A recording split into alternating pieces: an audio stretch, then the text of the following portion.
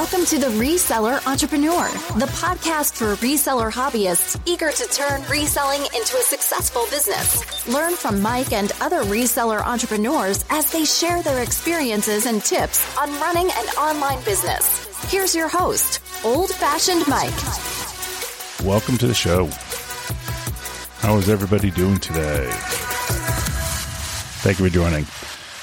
So, I got a few questions recently about how to find out about items. So one of the things that we heavily rely on as eBay sellers is Terapeak. It's a free resource that we're given by eBay. It used to not be free, but it's free now for users to kind of research items and see what they sell for. And I think that it is an invaluable resource for sure. But one of the things that doesn't really help you to do is to look at items and say, what are they? You know, so it's so many things on eBay in all categories. So I'm just, this is a generic statement, but they're generally not very good at identifying what things are. And so what you have to do as a seller in the collectibles market is you need to go out and find resources that you could look at, for guides on identifying items so that when you put them on eBay, you could price them right. Now, you're not going to get these guides, they may have pricing in it, in those guides. But the pricing is going to be, very dated. So in other words, if you got a brand new book, for instance, and we'll talk about that in a minute, but, if you have a brand new book and it gives you a price of $10, something may have happened between the time that was printed and when you receive that book and then when it sells on eBay. So don't look at them necessarily for pricing. I mean, maybe a little bit, but you're really using them guides as ways to identify an item. So let's talk about this. So if you were a comic book seller, right? And comic book sellers, there's a lot of things to be looked at in comic books. And so you need to be able to identify the characters. You need to identify a certain print. You're going to need to identify who maybe the artist is. And all this stuff can be found in a book called Overstreets. Now there's several other guides, don't get me wrong, but Overstreets is kind of the gold standard, I believe, in the comic book market. So, for identification, not pricing. Pricing still eBay, and then Worth Point, which we'll talk about that in a minute too. So get yourself a guide, no matter what it is. So for instance, in postcards, there's several of them. I would suggest you get one of those guides for postcards if you're going to deal in postcards. It kind of helps you identify who the artists are, the format, what they call them necessarily. So, what they call them on eBay might not be the right thing. As a matter of fact, I see so many people listing RPPC photograph cards. So in other words, in postcards, there's something called RPPC, which is basically a real person photograph or real postcard photograph. And there's ways to identify them. There's a website, by the way. And so you should look at some of the websites out there to help to identify the years on those. But you're not going you see a lot of people putting RPPC postcards online on eBay, and they're not really RPPC. They might be, I've even seen Chrome postcards posted as RPPC. So Chrome is, of course, the newest type of postcard type. So anyway, get yourself a good guidebook. So Overstreet for comic books. There's several for postcards. I'm recently getting into tokens. And so I just ordered a massive token book, that's going to help me identify tokens, when they were made and, who made them and so on. It's a massive book. It cost me a couple $100. Don't go out yourself and buy, $1,000 worth of books. I mean, do it as you need it. So, but you should really honestly Overstreet for comic books. And then, like I said, several postcard books. But you want to get one that's kind of fairly comprehensive. The tokens, like I said, coin books, there's tons of them. You need to get that, stamp books, all that stuff. You need to get those sources because you want to be able to look at something. And then if you just, if you can't find out what it is, you just need to rifle through this guide, find it. And then basically you can use that in your title. That's going to garner you a lot more money than anything. If you know more about your product and you put that in the title and in the descriptions and so on, you're going to be able to sell something, 2-3x what somebody else has the same item for. Because what's going to happen is the person that's going to buy it, they're searching for those terms, and if they see that you know what those terms are, then they will reasonably believe that you understand what you're selling, and that's a leg up to other eBay sellers. I can't tell you how many eBay sellers just suck at identifying items and putting them in the title. I mean, the worst. So I frequently go on eBay and buy cards that are mistitled and doesn't have information in it. And I buy them for half the price that I sell them for. Now, I don't make nearly as much money than if I were to buy them in a huge lot, but I still do make 2x, 3x my money. And so, I think there's, knowing what you're selling is kind of one of the number one things you need to do. So go on Amazon, or maybe even on eBay, maybe they have them too, but go on Amazon and just start searching for guidebooks for your particular collectible. Beckett is, by the way, the one for sports cards. If you're going to do sports cards, there's probably others too. Listen, I'm not a big sports card guy. But Beckett is something that you can get online as well. And I would suggest that you actually subscribe to these platforms if you can. So, even though you get great pricing on eBay, you do get a lot more information on Beckett's, for instance, for sports cards. So let's talk about WorthPoint. So WorthPoint is a website, which is kind of cool. Think of it as Terapeak, Uber Terapeak. It just has so much more information about all sorts of collectibles. It's a pay-for service. You can get a certain number of lists of things you can look up for free. And certainly, if you are really, really good at what you're selling and you don't really need the WorthPoint website, that's okay. WorthPoint is not a sponsor, by the way, but just go there and look at it. But WorthPoint is really kind of the gold standard for a lot of antiques and collectibles. Now, with exception, I believe, in my opinion, of comic books and sports cards, I think there are better sources for those. But all other antiques, very good source. The price for WorthPoint is anywhere between like $17 a month, all the way up to like 35 or 40 or something like that. So definitely worth it if you are doing heavy antique sales and collectible sales. I think it's definitely worth it. I think also, again, it gives you a lot of information. The more information you have from the guidebooks that you can put in this, the better pricing information you're going to get. Now, mind you, WorthPoint gets its pricing from all sorts of sources, eBay being one of them. So, obviously, if you know what the search term is and you put it in Terapeak and you can find it in Terapeak consistently, then, don't bother with the WorthPoint thing. But I think actually WorthPoint is probably better because it has multiple sources. Now, mind you, you're not always going to sell on eBay when you sell collectibles. I mean, certainly there are websites that specifically cater towards postcards. There's ones towards stamps, comics, baseball cards. We've talked about in several other episodes. You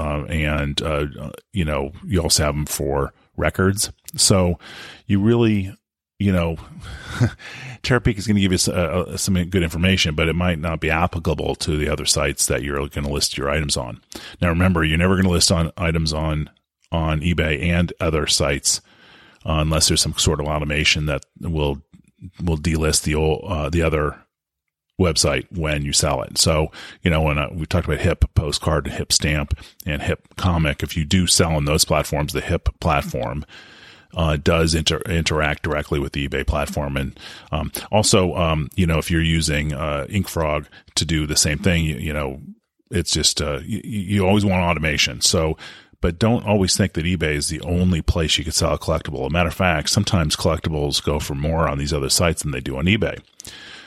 Which gives you some arbitrage opportunities, by the way. I mean, you could always go on eBay, find something that you can find mislabeled, which happens a lot, and then resell it on these other sites, or even just list it in eBay. I mean, we've talked about this, about buying bulk items and then basically parsing them out. And there's a lot of money to be made in that way of listing.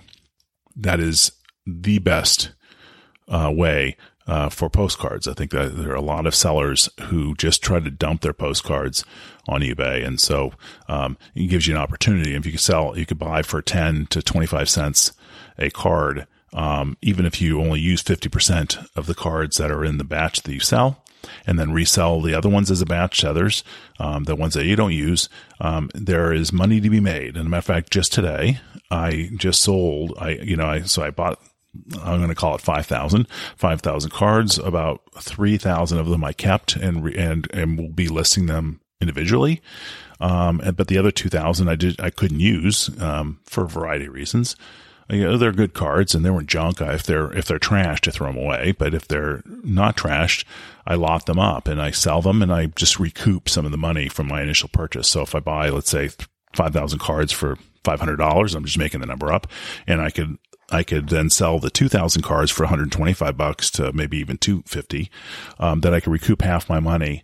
And that essentially lowers my buy cost for the others. So, you want to think in those terms, but you got to be careful when you're buying lots. Cause again, if the person knows what they're doing, they're just putting a bunch of junk in there. And if they don't know what they're doing, or if they're just maybe too busy, then they'll sell these huge lots and there's money to be made, like I said.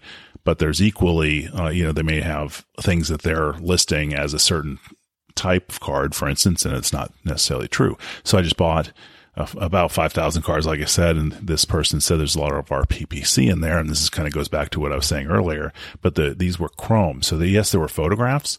They weren't even, but real photograph postcards are essentially postcards that are photos that were placed on special paper, photograph paper, that had insignias or logos on the back of the photography paper type. And it was, it's very different than a picture postcard, like a chrome postcard.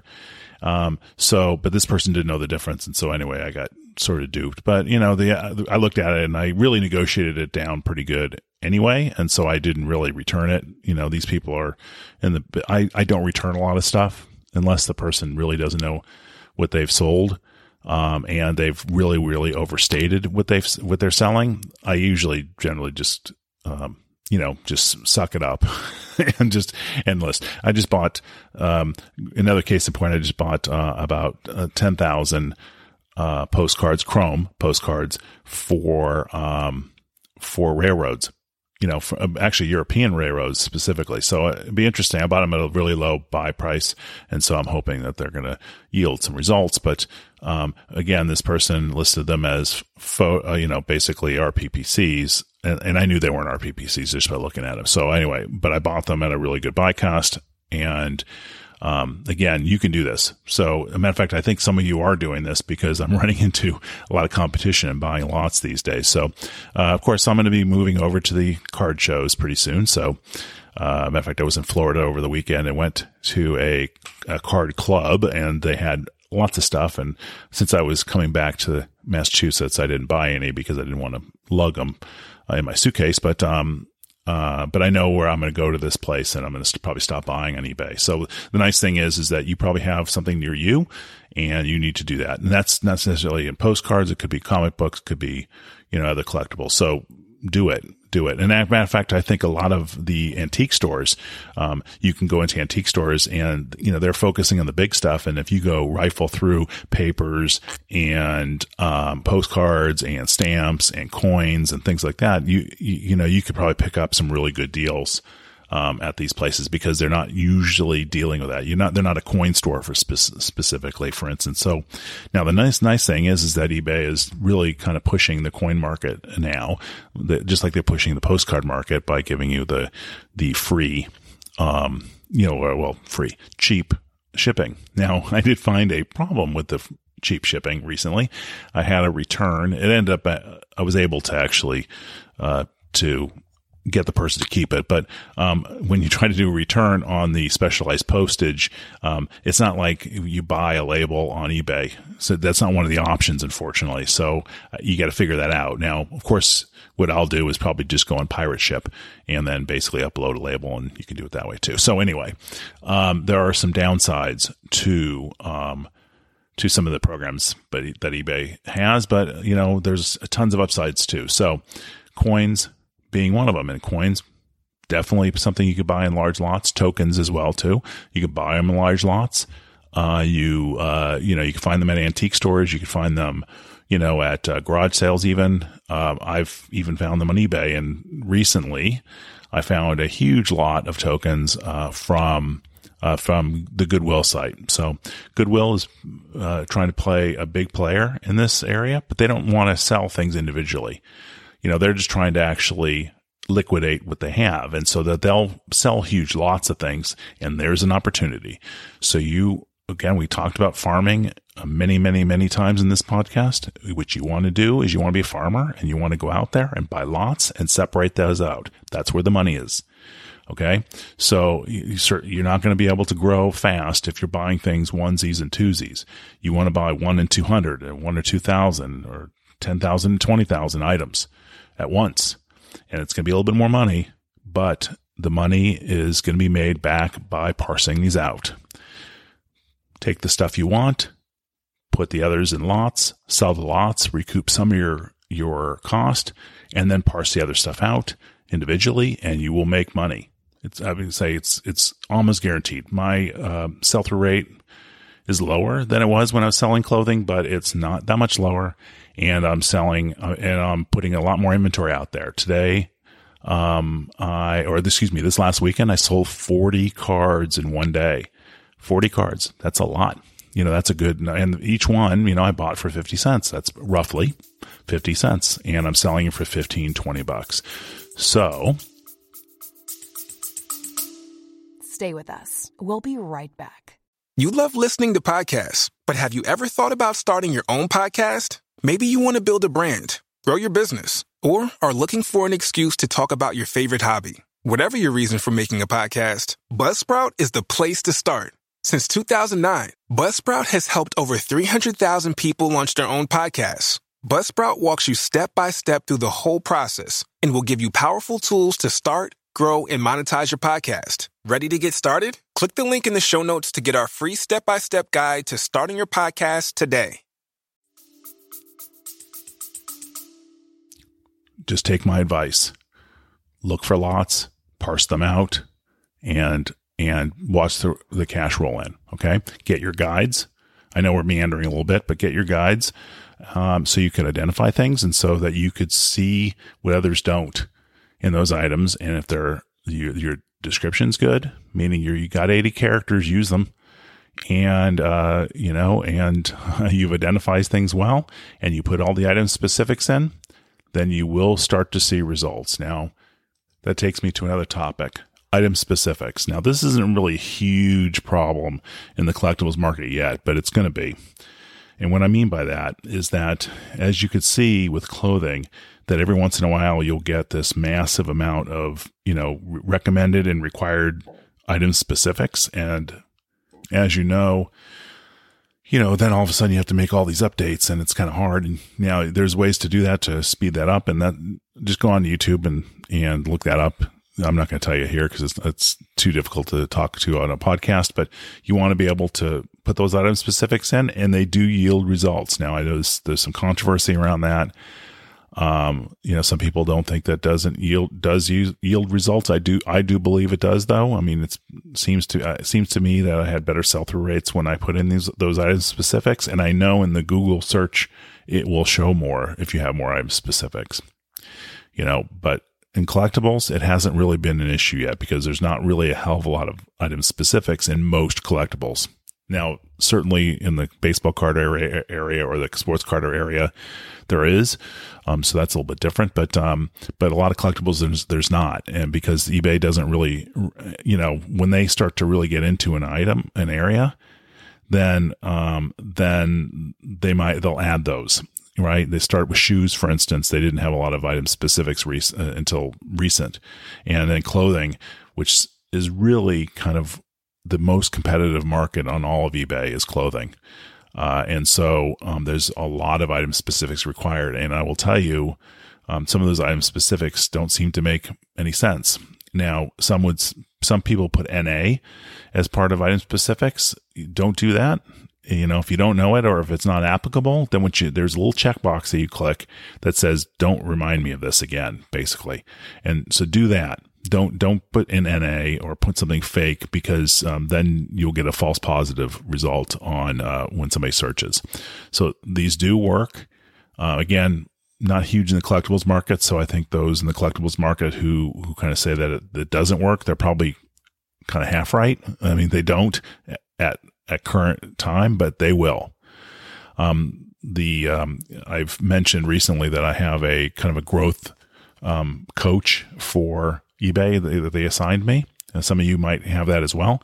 Mine's pretty good. Matter of fact, I might try to get him on as a guest on this show. I stopped doing guests recently just because I do this kind of free form. But I might bring him on because he had a lot of good things to talk about, and I've imparted some of that knowledge here, but he might have a lot more. But I could tell you that item specifics is something that he was really pushing, and I have seen those results. So I can't really say he's incorrect.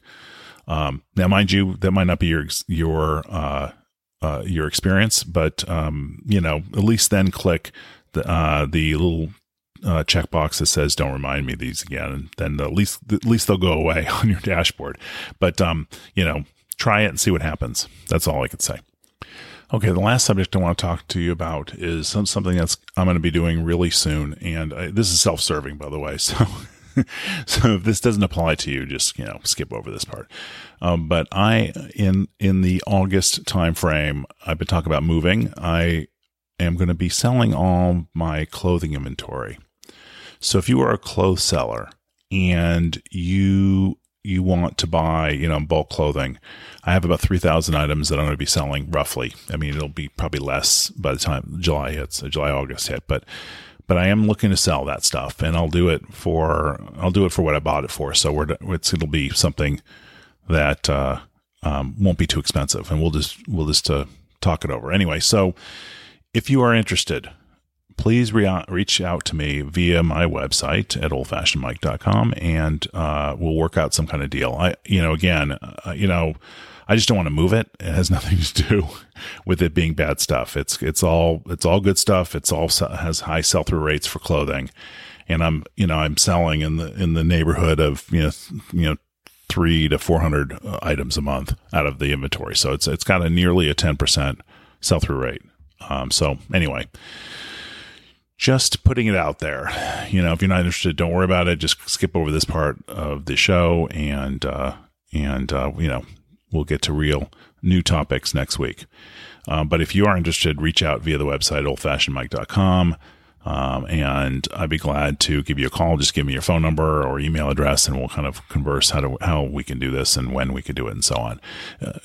Listen, if you're in the New England area, even better, because then you can just come pick it up. But I did initially buy a bulk purchase from somebody from Ohio, probably, I would say right before the pandemic, right at the pandemic, or right before the pandemic. So, maybe a year and a half ago.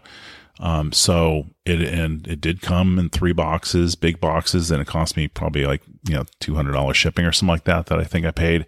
But we'll throw that in. We'll make sure that we're not gonna, again, I want you to make money. And, but I don't want to, my bigger motivation is I just don't want to move it. So I'm not going to be doing the collectibles though. Those things are going to stay with me. So just the clothing. So, and maybe some other ancillary items that are not necessarily clothing, but is not going to be part of my new product line. So, I'm going to go heavy on the website pretty soon. And using InkFrog to cross-post, which does automatically delist stuff when you sell it online or if you sell on eBay. So I'm going to be doing that, and it doesn't look right if I have clothing on there and collectibles in the same website. It just didn't look right. So that's why I've been holding off doing it. Other than that, though, I think that there is an opportunity here if you are a clothing seller to get some really good items. And I have everything from Burberry and Gucci and all sorts of stuff, all to, and then other items that are, probably more common, like Ralph Lauren and so on. Anyway, if you're interested, just get in contact with me. If you're not interested, don't worry about it. I won't belabor the matter. I might bring it up next week, but probably after that, I forget that I even talked about it. All right. Thank you very much. And I know it's coming up right around 25 minutes, so we'll cut it short a little bit today. But thank you very much for coming to the show, and we'll talk to you real soon. Bye.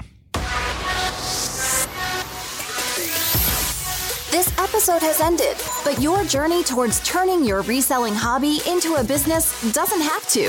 Head on over to oldfashionedmike.com for more information and tips on running a successful reselling business. Don't forget to subscribe to the podcast so you don't miss an episode. Until next time.